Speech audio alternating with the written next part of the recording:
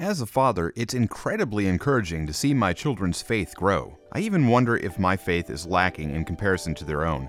In Matthew 18:2-4, Jesus calls a child to stand among the disciples and says, "I tell you the truth, unless you turn from your ways and become like children, you will never get into the kingdom of heaven. Whoever then humbles himself like a child is greatest in the kingdom of heaven." The point of the comparison, become like children, has more to do with a child's trusting spirit, as well as a willingness to depend and receive from others, than any inherent humility that a child might have. Just a few verses earlier in Matthew 17:20, Jesus says, "I tell you the truth. If you have a faith the size of a mustard seed, you will say to this mountain, 'Move from here to there,' and it will move. Nothing will be impossible for you." Having faith like a child, the faith to move mountains, means that we maintain the wonderful and beautiful characteristics and qualities of children that life in a sinful world tends to beat out of us. Some of these qualities are tenderness, creativity, imagination, wonder, awe, joy, hope, trust, forgiveness, and undying love. If we learn from our children and embrace these qualities in our lives and have faith like a child,